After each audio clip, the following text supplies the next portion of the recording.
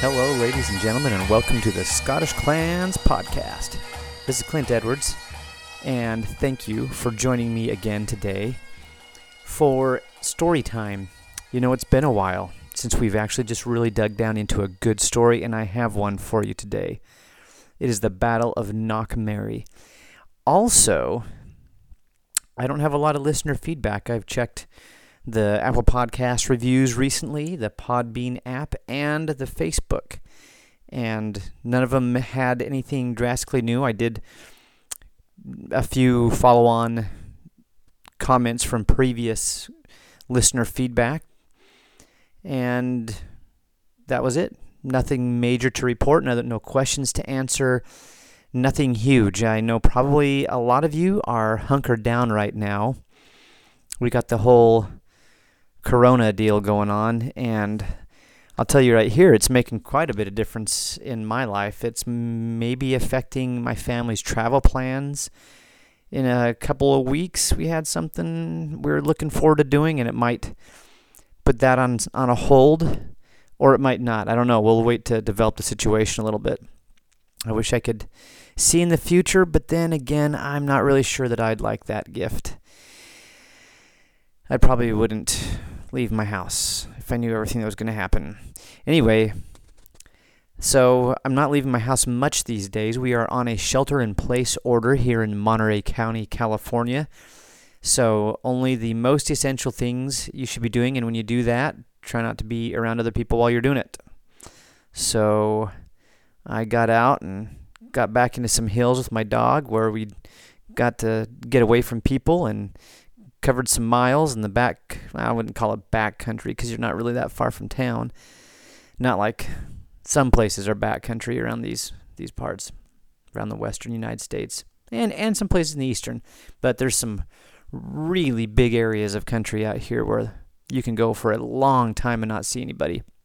I wasn't in those places, but I was out where I could get away from people a little bit and get some space, and had some good exercise with my black-faced dog, the Maligator. Anyway, her name's Skye, by the way. Skye, as in the Isle of Skye, if I've never mentioned this before, or if I have and this is the only episode you've ever heard. So, which I thought was appropriate because Skye was named after a woman who I think you would pronounce it somewhere in the ballpark of Skyach, or Skahach, something like that. She was a woman warrior, and so what an appropriate name for a female Belgian Malinois. Anyway, we got some good exercise, and she is racked out right now. Earlier, she was barking in her sleep. That means I gave her some good exercise. So she's happy, I'm happy, and now I'm doing a podcast talking about things I like to talk about. So hopefully everybody's happy right now. And if you're not happy, hopefully things get a little bit better for you as we get into this podcast, and you can just learn some history. Now, the story that I'm going to tell you does not end on a terribly positive note. The two competing sides do not put down their arms, shake hands, and walk away and call it good. But if you're in for a story, here it is. So, without further ado, let's jump into this. The Battle of Knockmerry. Now, I looked up knock because I figured this is probably coming from the Gaelic word for hill, and I was thinking, I think you pronounced the C. It's spelled in Gaelic. It's spelled C-N-O-C. And I thought so, and anyways, I tried to do some little searching for things on YouTube. Sometimes when I'm wondering how to pronounce something, I'll try to see if there's anything about it on YouTube, like a place name that I've never, especially when I know that I'm going to be pronouncing it on a podcast. And I found a video from Connacht in the west of Ireland. And the Irish speaker in that was definitely pronouncing the C. So it was Knocksuin, where that particular video was taking place. So I think it's pronounced Knockmerry. Now, if you're really going to go authentic with it, it'd be Knockmyra. Or if it's the hill of Mary, Mary's hill, then it would be Knockwyra or Voira or something close to that.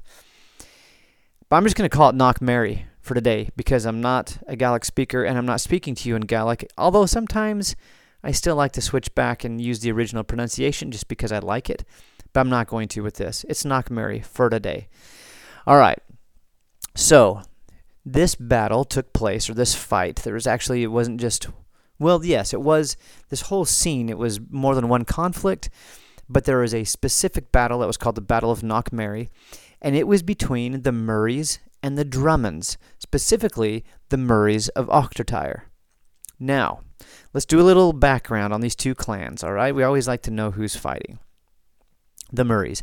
If you listened to the third in the series of the earls versus, or the clan chiefs versus the earls, or the earldoms that had the same name as a clan, and kind of unwrapping that a little bit,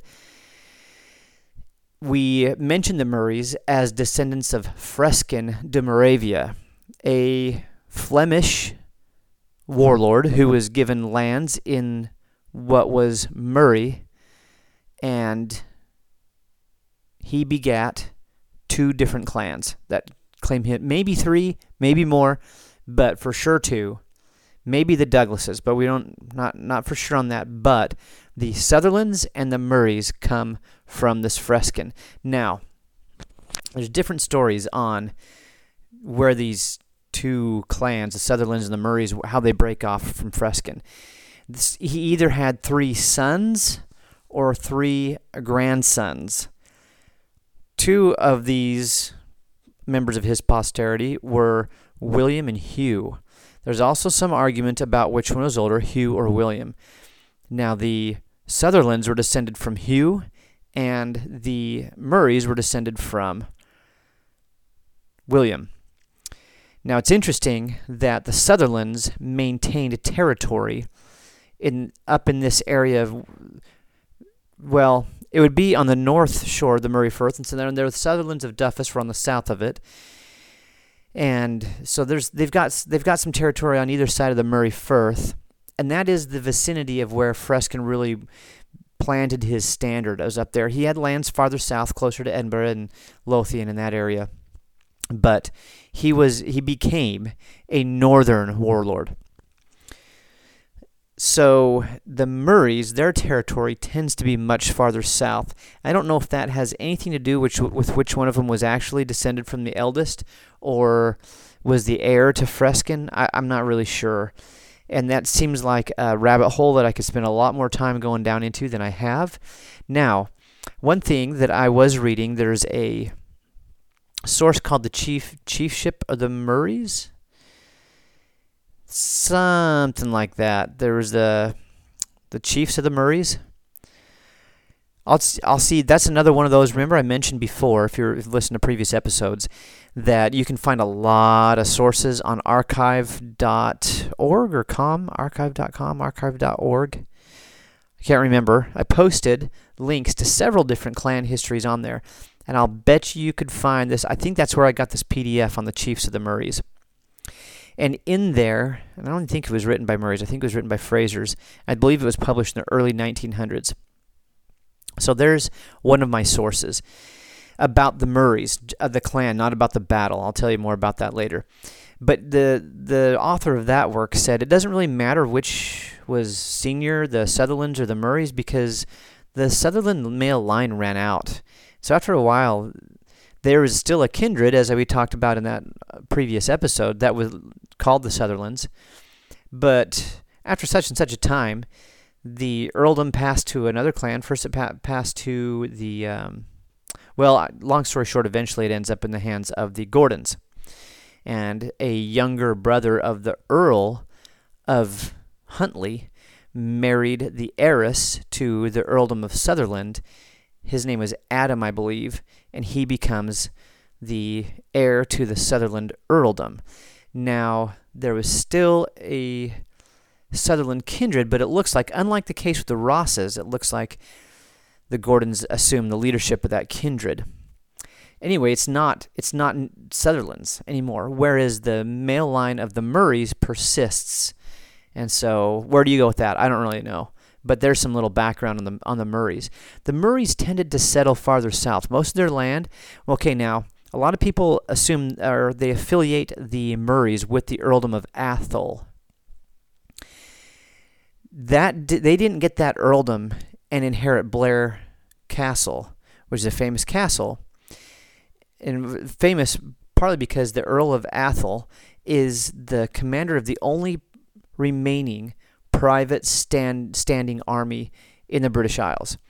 Now, it used to be, back in the days that we're discussing, every chief, well, I should say every major chief of every major kindred had his own private army. But today, all that's left of that, the only remnant, is the earldom of Atholl, which is the Murrays. Now, they didn't get that, though, until the early 1600s, first half of the 1600s. So it's about 100 years, slightly more than 100 years after what the story I'm going to tell you. Now, the story, just while I'm thinking of it, make sure I don't skip it, takes place in either 1490 or 1511. We're not sure. And you can probably dig farther down into that and different arguments why they look at the two different dates, but it's only about a 21 year spread difference, and so it's in the same general era. All right, it's within a generation. The same people would have been alive. You could have had, anyway. You get what I'm saying. So the Murrays don't become the Earls of Atholl. The Murray chiefs don't become the Earls of Atholl until over 100 years after this story takes place. So they weren't. I don't know how well established they were that far north where Blair Castle is. Blair Castle is if, for those of you who are not familiar with Scottish geography, it's comfortably into the Eastern Highlands. It's not out on the border. Now, the rest of the Murray territory looks like, and I pulled my trusty, handy clan map out, which is, once again, I've said it before, I'll say it again, it's only accurate for a certain time period, which in this particular map's case, and I think a lot of you may have seen this map before. It's been very common. You can find it really easy on a Google image search. But I've actually got a hard copy, and I've had it on my wall for years. In fact, I got it while I was a senior in high school. That's when I first came by it. And it's good for like the latter quarter, maybe latter half of the 1500s. So it's later down the road, but I think that the Murray Drummond territory that shows on it is pretty close. Would be pretty close to what we'd see in our time period. The Murray territory tends to be on the southern fringe of the Highlands. Okay, now, so I don't know if there more important things on the Murray background. They're descendants from Freskin to Moravia. Don't get too wrapped around the axle, especially for those of you who are like, oh, I'm totally into Celtic stuff, and that guy was a Frisian. Look, two things about that. Why? First of all, Frisians were cool. And they're cool now, and there's nothing wrong with being a Frisian. But if you're not excited about being a Frisian, you're excited about the Celtic stuff, the Gaels and the Highlands and that stuff. So two things to consider. First of all, it didn't take very long for these Norman or Flemish or Frisian, I've been saying Frisian, I think, but Flemish. It didn't take very long for these Flemish and Normans to become absorbed into the local culture. Now, what that was depends on what part of Scotland you're in. But when they first arrived, the Gaelic language predominated. It was all over. In fact, it was probably very close to its height during the 1100s when a lot of these families from the south were becoming established in Scotland. So they assimilated very quickly, and a few generations later, they're Gaelic speakers if they're in that part of Scotland, which this is a Gaelic-speaking part of Scotland when Freskin settles there. So there's that one. So you've been speaking your bloodline before you emigrated or whatever else happened, and they left the area of the Gaeltacht. They've been speaking Gaelic for generations. The other thing is, how often do they intermarry with local Gaelic families? Probably a lot. And I've actually started a couple of years ago doing a little project. I was making a spreadsheet and tracking through different chiefs, over a certain time period, who they were marrying, and see if there's trends where certain clans, they tend to marry within other Highlanders, or did they marry in the lowlands, or was it whoever would bring him more territory, or what do we see trend-wise in that? And I haven't established really the results of that yet, so I'm going to hold back any conclusions. But in many cases, these newcomers are intermarrying with local families, especially aristocratic families, because it legitimized their leadership. Because remember, you gotta start getting your kin base, because it's a kin-based society. So you got to start developing your kindred and becoming established. And one way to have that happen more quickly in a kin-based society was to intermarry locally. So there's that. So by 200, 300, 400 years later, your Flemish blood is pretty diluted, and your DNA is looking is looking pretty local. All right. So I don't know if that's worth anything to you, and for maybe a lot of you, it doesn't even matter. But there's that. There's just some thoughts. Now, speaking of where you come from and what group you're descended from, the situation with the Drummonds is pretty interesting. So let's talk about some Drummond background, and then we'll get to the story, all right? We want to talk about some clan stuff. We'll talk about some clans, backgrounds, facts, and then we'll get to cool stories. The Drummonds, and I don't know when this story started, when it was first claimed or written down, but eventually the story was passed around that the Drummonds were descended from a Hungarian prince who came. There was an English princess who had to take refuge in Hungary, and she made it back to the British Isles and eventually married the Scottish king. Now, and this would have been Malcolm Canmore. The legend goes that Malcolm Canmore gave this Hungarian traveler, part of this princess's entourage, gave him some land there in Scotland, and from him descend the Drummonds. There's all sorts of weird things I read about how you get the name Drummond from this guy, and so wouldn't Hungarian DNA look different than Scottish DNA? Absolutely it was. And so I tried looking up some Drummond DNA on this issue, and I didn't find anything. But I did post a link on the Scottish Clans group on Facebook. I've been threatening to do it for a long time, but I did create a Scottish Clans Facebook group.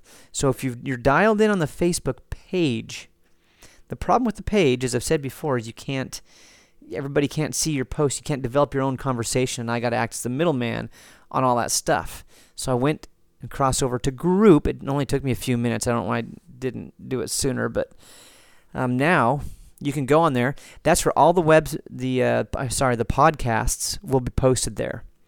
Anyway, I posted a link to Family Tree DNA webpage, and there's a little history that's given, and what this guy who's researched it a lot more than I have, he gives you his take on the whole Hungarian origin story. I mean, long story short, he's not having it. And to be honest with you, there's not a lot of proof that they are descended from the Hungarian. And as time went on, we see this Hungarian become just a member of the entourage to a prince in his own right, and we start developing his backstory, and it's really all just lore that was, from what I can tell, guys, I wasn't there, but from my meager sources on this subject, it looks like this is just stuff that's made up later. All right, so drums. So where do the drums come from, if not then, and if not this Hungarian gentleman? Well, let me make sure I've got my notes in front of me. So the first recorded member of the family was Malcolm Beg, Little Malcolm, or sometimes this term is used as Malcolm Jr. Beg means little, but it can also mean junior.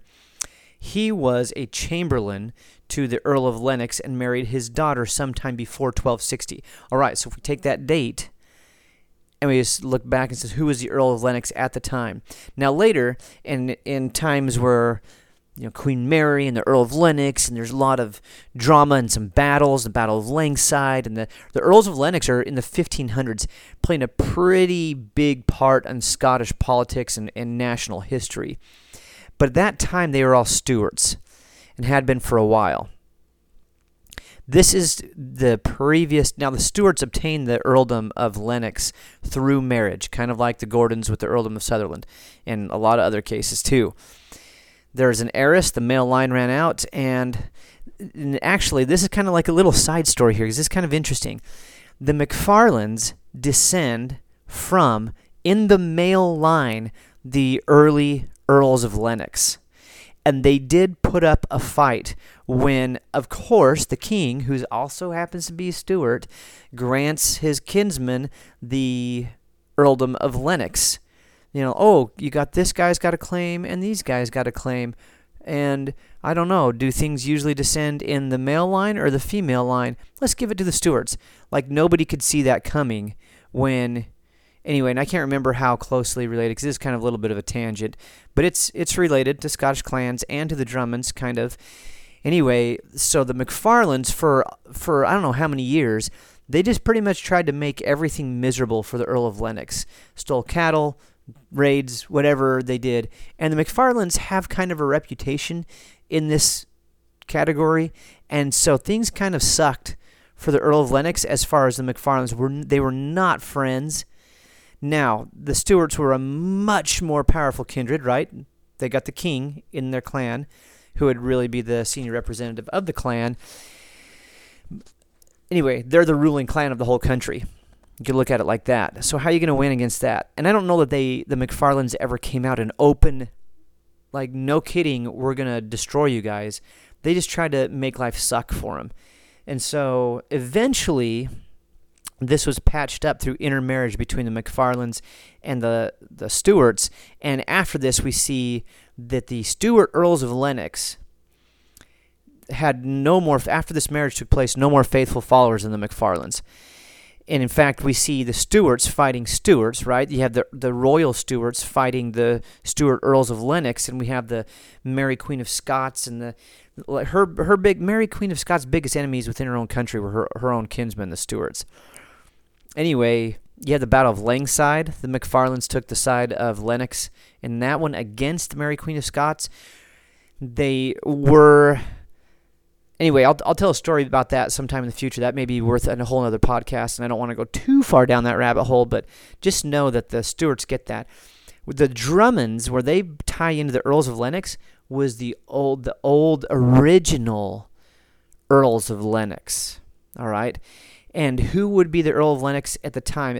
If the Malcolm Beg, if he married a daughter of the Earl of Lennox, whose daughter did he marry? This would have either been Muldoonach or Malcolm I. And sometimes Muldoonach is anglicized as Malduin, but Muldoonach is what it even has. The Wikipedia article in English actually has the Gaelic form of his name. So it's one of those two. Date-wise, it had to be one of those two. And I'm not sure which one it was, and it didn't give a lot of detail other than her name was Ada. Anyway, so he marries into the Lennox family, and this means that the Earl of Lennox... scratch that. That was got lost in my notes there. So here's an item of note that you'd be interested in. Having married into the family of the Earl of Lennox, it's not surprising to find the Drummonds following Robert Bruce, or Robert the Bruce, as the Earls of Lennox were among his early supporters. Now keep in mind when when Robert the Bruce suffers defeat. If any of you have seen Outlaw King, you've seen this. Remember, they're in the camp. Now, once again, I'm just freewheeling it here. Battle of Methven. Was that the one that the English caught him and beat him pretty good? Anyway, and he's falling back and he's retreating into the Highlands. Now, keep in mind, Robert the Bruce. This goes back, kind of ties into my earlier point with Freskin becoming. His family would have been Gallicized pretty quickly. The Bruces, despite being Normans, Robert the Bruce, any scholar that I've ever read on him, he was probably a Gaelic speaker. His mother was from an old Gaelic line from the Earls of Carrick, and he was that part of Scotland where the Bruces were from, in the very southwest, down in Galloway and Carrick and that whole area down there. That was Gaelic speaking at this time. So we're talking late 1200s, almost to the turn of the century. And so he's probably a Gaelic speaker. And so he pushes farther back into the Highlands, and he gets bushwhacked by the MacDougalls, nearly loses his life there and every guy that he was with, but he and a handful of others make it out, and part of their escape route goes right through the Earldom of Lennox. In fact, they had to row across the Loch Lomond, which Loch Lomond kind of forms the heart of the Earldom of Lennox as a geographical area. And so I only bring this up to show you how staunchly supportive the Earls of Lennox were of Robert the Bruce. Well, we also, when the Drummonds claim that, hey, we supported Robert the Bruce, well, you know what? After he's the winning side and centuries later, everybody helped Robert the Bruce, right? Except for the clans who clearly did not, like the MacDougalls, like the Cummins, a handful of others. But anybody who could even claims to. Every clan claims that they're at Bannockburn on the side of Robert the Bruce. Well, what about when Robert the Bruce wasn't in power? And so we're talking about the hardcore supporters here, and the Drummonds were among those earlier supporters. They didn't wait until they could see that he was clearly going to win. And I guess what I'm bringing that up is that the reason behind that was probably because the Drummond kindred had married into the Earls of Lennox, and probably allied themselves with that more powerful kindred, and the side that they took would be the side that the Drummonds took. Anyways, that's kind of interesting. It's a little background on some of the major historical, Scottish national historical events and the Drummond involvement there. Their last name, linguistically, where does the name come from? It probably descends from the Gaelic word for ridge, which is drum or Drummond, without the D on the end. Once again, we're adding D's all the time. McDonald, Ronald. Anyway, Drummond probably comes from the Gaelic word for ridge. In fact, there's a town not very far from Drummond territory that's called Drymon. It looks like how it's pronounced on a map. I don't really know how it's pronounced there, but it's probably coming from the same, and it's not very far from their territory, so we're looking at some similar things going on here. Where was the territory? Drummond Castle is famous for these beautiful... Do a Google image search for Drummond Castle and look at those gardens. It's really cool. Anyway, I guess I could probably go on and on and on about the Murrays and the Drummonds and where they come from, but let's see where they tie together as far as this is concerned. One thing I did think was interesting as setting up the geography of this story, Murray territory is both to the north and to the south of the Drummond territory. Because keep in mind that the clan territories weren't all contiguous. It wasn't just one big blob, and then outside of that was not that clan, and inside this whole area was that clan.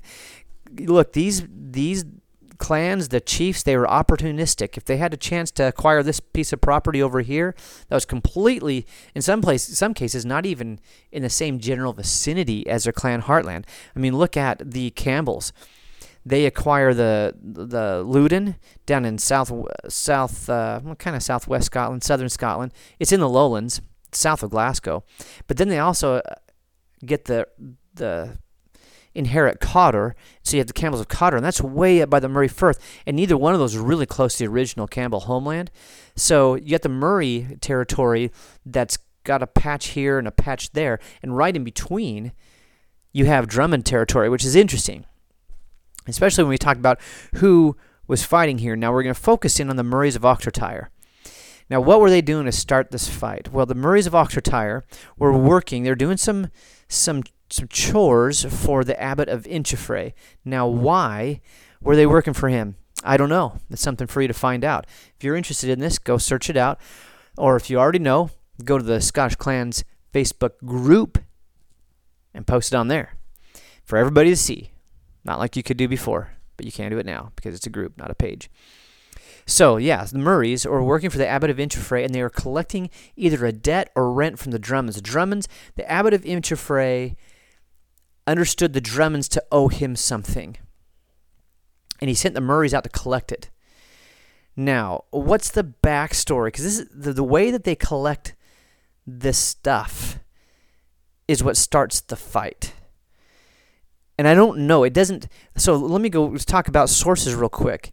On the actual battle, like you can find all sorts of background on Drummonds and Murrays, and not a lot of it could I find online, especially as it related to this battle. So I got to confess, I'm going a lot off the Wikipedia article. The sources that it cited I couldn't access them, that actually give details of the battle.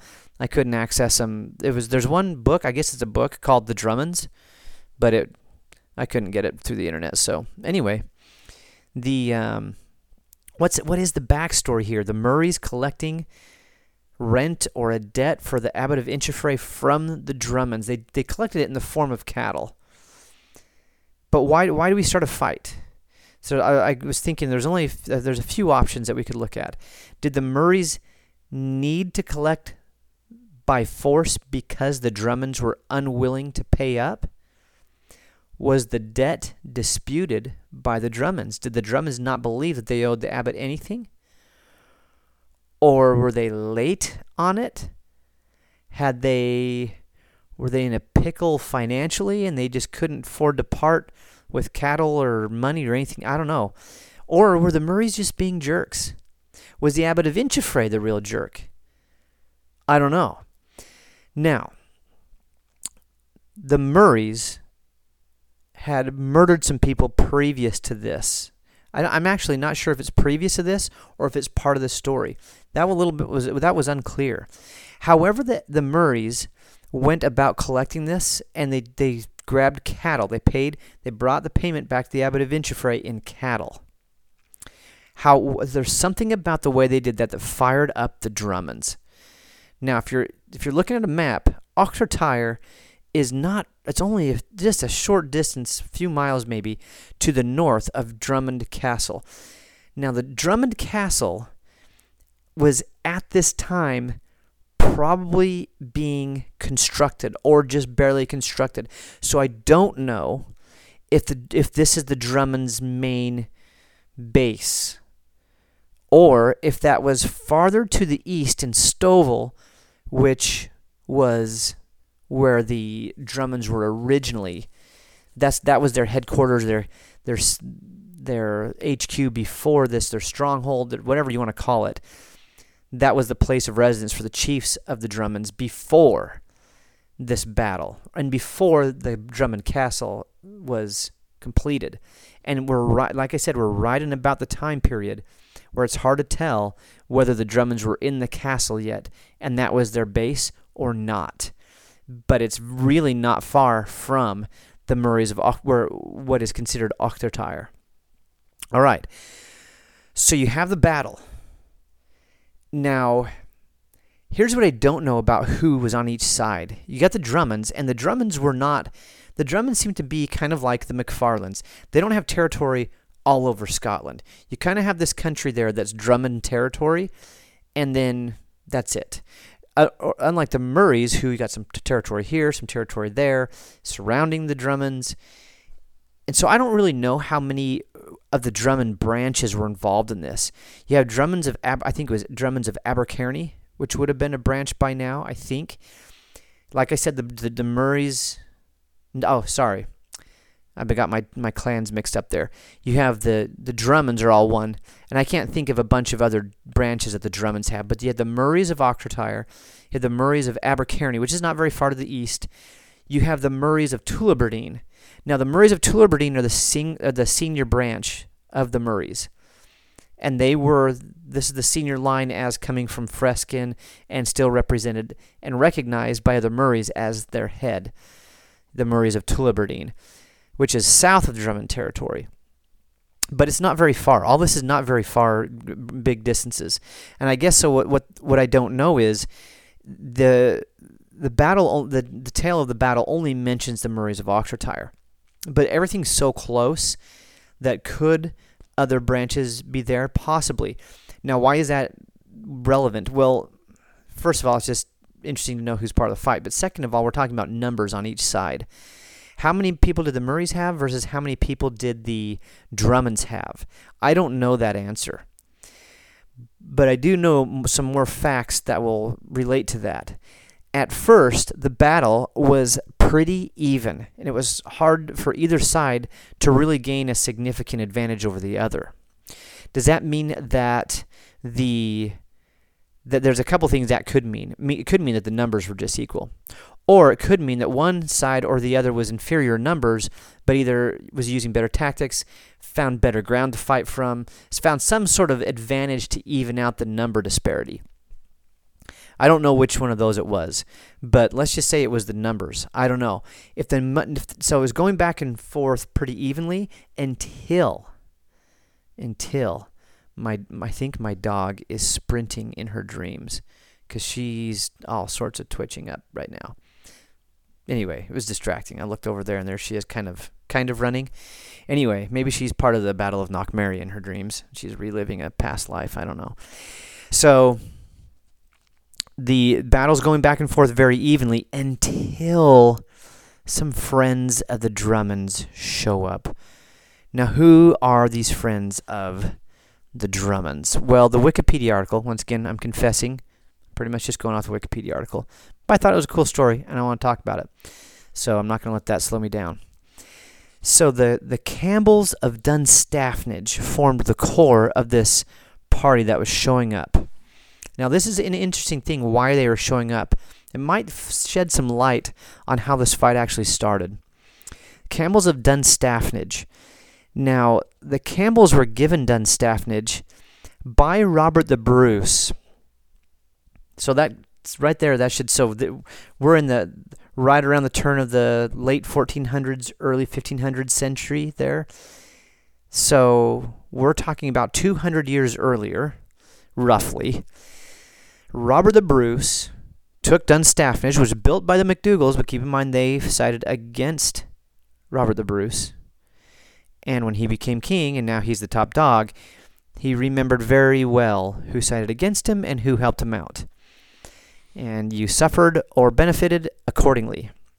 The Campbells, under Neil Campbell, were one of the, through thick and thin, supporters of Robert the Bruce.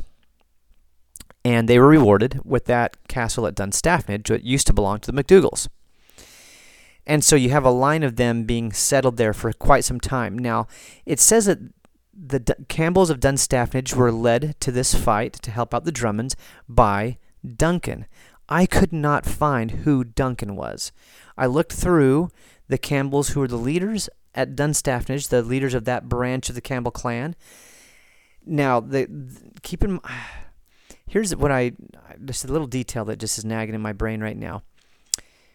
The Campbell who was put in charge of Dunstaffnage Castle was not the chief, Neil, or his son.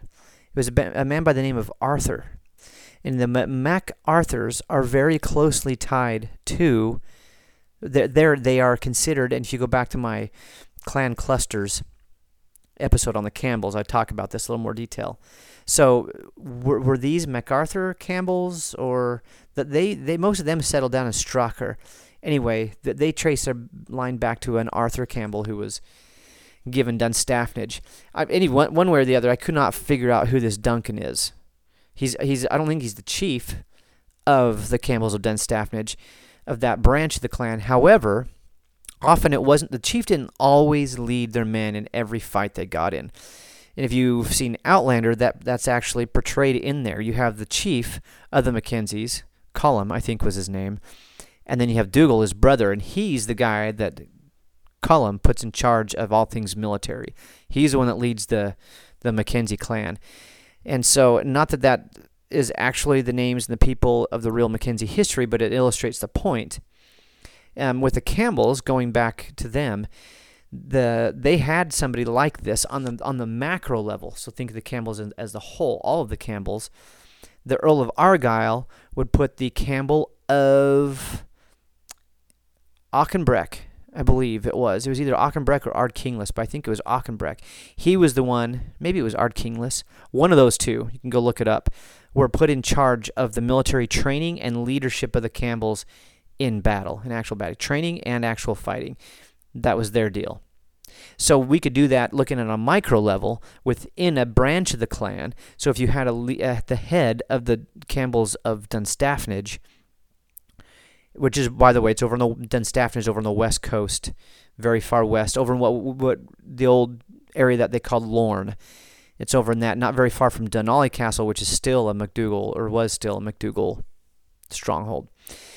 That's where they're coming from. Just to give you, if you don't know all these places, I just include that west coast Campbells, farther out. So Duncan could be a relative of the chief who they put in charge to lead this group to go down and fight. So they get there. They also have with the Campbells of Dunstaffnage are the McRobbies of Ballach, which is very near Drummond Castle. So anyway, that's the vicinity that the McRobbies are coming from. So they are more of a local clan getting into this fight on the side of the Campbells. And I don't know what the connection is between the McRobbies and the Campbells and why they're coming with the Campbells. There's another kindred who I've never heard of before reading about this called the Fakenys of Argyll. No idea who these people are. First time I've ever seen the name. Under Campbell of Dunstaffnage. And the arrival of the Campbells, the McRobbies, and the Fakenys turns the tide of the battle. The Murrays can see that everything's just going south for them. So now I'm not going to say that the Murrays retreated, but I will say that they bounded back to a superior fighting position, which happened to be a church. You know, they're just things, the way you say things in the military. Sometimes to say we retreated doesn't have a great sound to it, especially if you're in that force. You know, we didn't retreat, we fell back to a superior fighting position. It's kind of like if you're outnumbered and surrounded. You're not outnumbered and surrounded. You're in a target-rich environment. There's something for you to remember. Anyway, the Murrays, whatever term you want to use, left the battlefield, heading farther north back to where their territory was. And where did they retreat to? A church in a place called Monsivard, right on the north shore of Loch Monsivard. And that's where they decided to... Now, they did not retreat or fall back to a superior fighting position. But there's some logic here, thinking maybe if we get inside what we would consider holy ground, they'll leave us alone. Okay, that worked at first. They all retreated. They run in this church, or kirk, as they call it in the lowlands of Scotland, which this is all taking place right on the borders, right on the edge of the Highland Lowland line here. Probably at this time it was a Gaelic-speaking area. But they take refuge in the church, hoping that there's some kind of sense of the sacred among the Drummonds, the Campbells, and others, and that they'll leave them alone if they're in there. And guess what? They were right. The Drummonds, the Campbells are like, okay, we've already taught them a lesson. And I don't know how many Murrays had to die before they decided to retreat and try to get back to their own territory, but I'm sure that a few did die. And so, okay, if you're a Drummond, you're a Campbell, they're in a church. We don't really like burning churches around here, although it had been done in Scotland. And for those of you who think the Campbells have a monopoly on atrocity in Scotland, you are wrong. There's been some ugly, ugly things happen in all over Scotland. And in this case, the Campbells decide, and the Drummonds and everybody that's with them decide, hey, we're just going to walk away from this one. We've taught them a lesson. We whipped them, and they're on sacred ground right now. So we're just going to walk it away. We've proved the point. Don't come steal our cattle. Oh, one little detail I might want to mention. Why were the Campbells even there? Because the Murrays had murdered the two brothers-in-law and father-in-law of the Campbells of Dunstaffnage. So are we seeing a pattern with the Murrays? And I don't know if the murders occurred while they were stealing the Drummonds' cattle, or if this is a completely unrelated incident. But if it was an unrelated incident, but it was fairly recently, we can kind of see a pattern here, right? Now, if you're a Murray and you're getting your feelings hurt a little bit, I'm not trying to do that. The Murrays at this time, in this place, the specific branch of Murrays, not all Murrays, may have been a little less concerned with the value of human life. Now, that wouldn't make them alone or peculiar in Scotland, but it did say murder, not in an attack, not in a fight, and that's even amongst fairly violent societies, that is considered different than, murdering somebody is considered different than, you got in a fight and both of you were after it, and one guy came up the loser and one guy came up the winner and the loser died. They differentiate there. And so that's why the Campbells are there, and I don't know what that teaches us about the Murrays and about how they were handling the whole cattle collection from the Drummonds. So I don't know. There's a lot of gaps in this, and I'm trying as I tell the story to point out where some of these gaps are. Okay, so they take refuge in the church. And the Drummonds, the Campbells are like, we taught them a lesson, let's just go back home and call it a day. Until some knucklehead in the church lets an arrow fly and kills one of the Campbells. A poorer decision could not have been made by the Murrays at this time. And it wasn't made by all the Murrays. It was one guy, one arrow, one guy. It's a sore loser, and I get it. My dad, I'm talking about sports now, okay? I'm not talking about living and dying. I'm talking about sports. But my dad says, who was a athlete his whole life growing up, and well into his adult life, still competes in team roping. And he's just competitive. And he's lived his whole life in a competitive world. He said, show me a guy who's a good loser, and I'll show you a guy who loses a lot. Now, look, I know my dad. He's not all about being stupid when you lose. Like, completely lose. He just says it's not okay to be okay with losing. But you don't... He would never condone playing the fool after a basketball game, starting a fight because you lost. He would never back that up. But I just think it's an interesting phrase. Now, going back to this story, this was taking it, catastrophic results from this decision. That one Murray inside the church who happened to be by a window and lets an arrow loose and kills a Campbell while they're walking away after deciding not to burn the whole church down with all the Murrays in it. Well, guess what? That decision was reversed as soon as Duncan Campbell watched one of his guys fall to an arrow let fly from the church. Now look, having served overseas and the rules of engagement over there, there's some sort of cultural sensitivity we tried to maintain for a couple different reasons. One, because that's just the moral high ground that we've decided to take. And number two, and I'm not talking strategic, I'm not getting a national policy and, over in Afghanistan this happened. And I'm not talking about that. I'm just talking American forces that, especially on a normal level, not echelons above reality, we don't like destroying churches and other sacred things that are sacred to other people. We like to find the bad guys, either kill them or capture them, and get the mission done. However, if we are taking fire from a mosque or a church or a cemetery or some other sacred place, we always reserve the right to defend ourselves. And we don't have any problems if we're taking fire from one of those types of places to just light it up.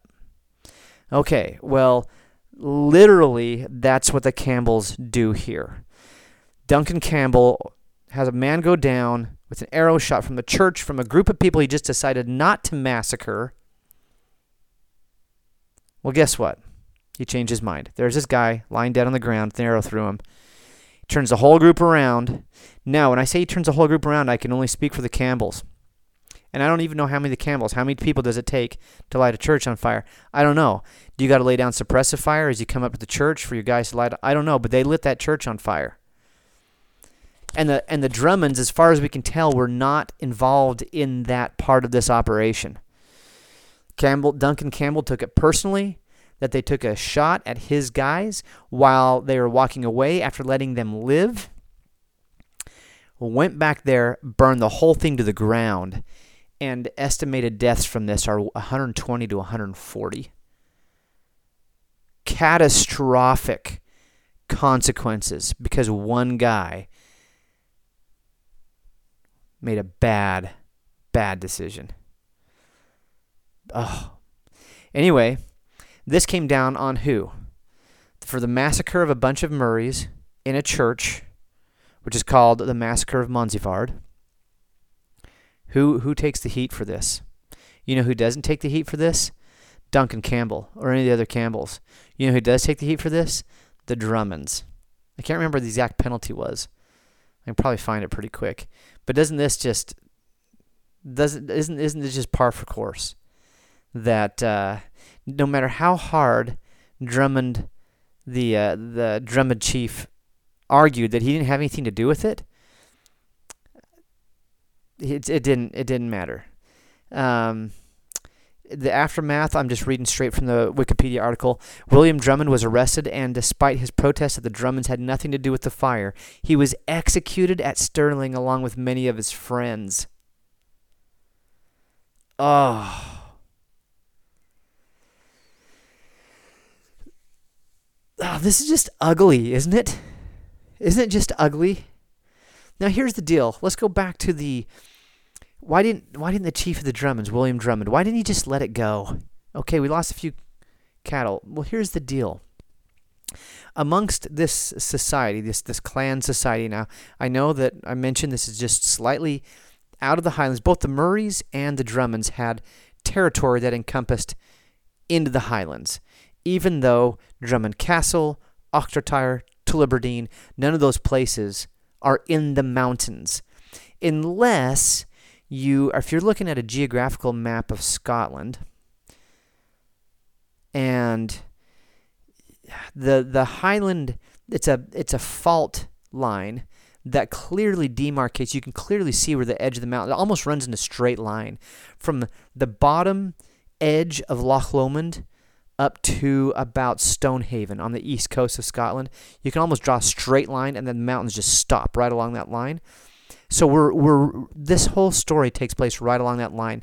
But on the other side, on the lowland side of that line, there still are a range of hills, which would make a valley out of this whole, or a strath out of this whole thing. In fact, it would be Strathearn, where all of this is taking place. The River Aire, the strath being a Gaelic for a river valley. And yeah, so that's where all this is taking place. You can look up all these places I've mentioned online and kind of find out where this is taking place. So in this, what I'm saying is in Highland culture, and why that would matter is like, was it the same in Lowlands as it was in Highlands? Maybe down the borders. I'm not sure if the rest of the Lowlands, and that goes farther into my comparison and contrast of what a clan looked like and how they operated in different regions of Scotland. But amongst Highlanders specifically, the cattle raid was a way of probing your neighbor. It had a lot of functions. You have a coming-of-age chief. He's either the chief or he's a Taoiseach, which is the next guy designated to take over as the chief when the chief dies. And he's got to prove himself to the men that he will be leading in the future or has begun to lead already. And so one thing that they do was go on a cattle raid. I don't know if this has anything to do with what the Murrays were doing with the Drummonds. As far as I know, it was completely on orders from the Abbot of Incheffray. It didn't have anything to do with that. But here's the deal. If you are the party that is losing cattle, you, and especially you as the leader of the kindred, of the clan, you're in a position where you have to make a decision.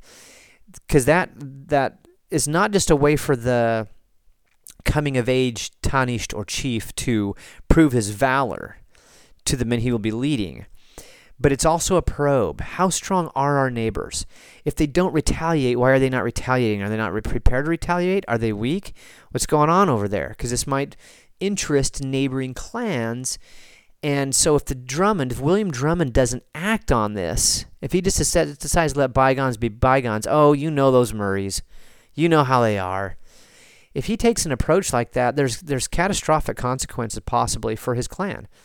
And I'm not talking about, well, I mean, it could involve loss of life, but one, it could mean further depredations and more severe depredations by the neighbor, in this case the Murrays, or perhaps another clan that neighbors it learns of this and like, oh, we might have low-hanging fruit here to pick from the Drummonds because the Murrays just went in there and ate their lunch and they didn't do anything about it, so let's see what else we can get away with. So it might be the Murrays or it might be some other neighboring clan. And the other thing that might happen is William Drummond, as the head of the kindred, loses confidence among his men. That's a bad, bad deal if you're the chief, to lose the confidence of your men.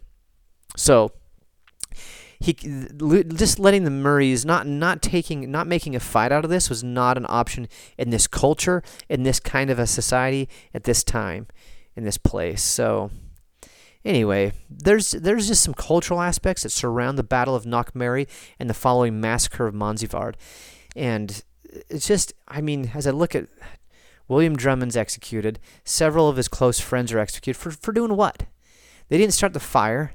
That was the Campbells. But when the chief of all the Campbells is the Earl of Argyll, pretty powerful. I don't know, was he the Earl of Argyll yet? Was he made Earl yet? That'd be something for you to look up. That's just a question that crossed my mind. Was he the Earl yet? Anyway, the Campbells didn't have anything done to them, but the Drummonds took the heat.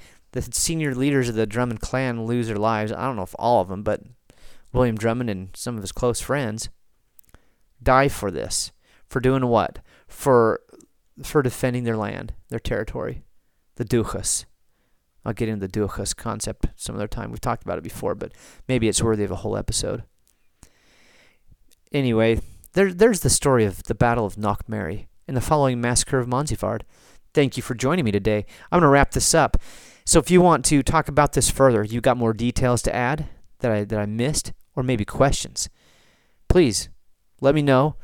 You can go, please. This episode will be posted on I will post it on both the Scottish Clans Facebook page and the group, as well as, so you can interact with me on either of those forums. But let's start bringing it over to the group so that everybody can see the comments, and you guys can start interacting with each other. Also, you can go to the Podbean app or the podbean.com. I think it's scottishclans.com/podbean.com, if I am correct. And I don't have a cool website for the Scottish Clans Facebook page is facebook.com/Clans of Scotland. But the Facebook group is just some sort of weird long, doesn't make a bunch of numbers and groups / stuff. So just look for the Scottish Clans group. I actually tried this out. I got on Facebook and just in the search bar typed in Scottish Clans. I found both the page and the group pretty easy. So hopefully that works out for you. If you want to interact, give me some feedback, questions, comments. Another third platform aside from Podbean and Facebook is the Apple Podcasts reviews. Go ahead, leave me a good review, and in the comments that you can make along with your review, go ahead. Tell me what you think. Tell me what you think, what you like, what you don't like, what you want to see in the future. Keep in mind with those requests for future episodes, this is not a podcast version of the Collins Scottish Clans and Families Encyclopedia. So it's not just a place to, oh, this episode is on this clan, and this episode is on this clan. Yes, we have episodes on clans, but usually it's something very specific about that clan, not a general history, because you can get that pretty easy. That's not where I provide value. Usually it's going to be something very specific. In this case, the Drummonds, the Murrays of Oxfordshire, maybe other branches were involved, maybe not, I don't know. And we see them specifically as it relates to their fighting with each other at the Battle of Knockmerry, or Knockvira. However, thank you for joining me today, and I hope to hear from you. I've really enjoyed your feedback, and I'm going to find some cool, witty Gaelic thing to sign out with, because I always feel weird at this point, and other people that have other podcasts have something cool, and I don't have something cool. I'll figure it out. But until then, goodbye.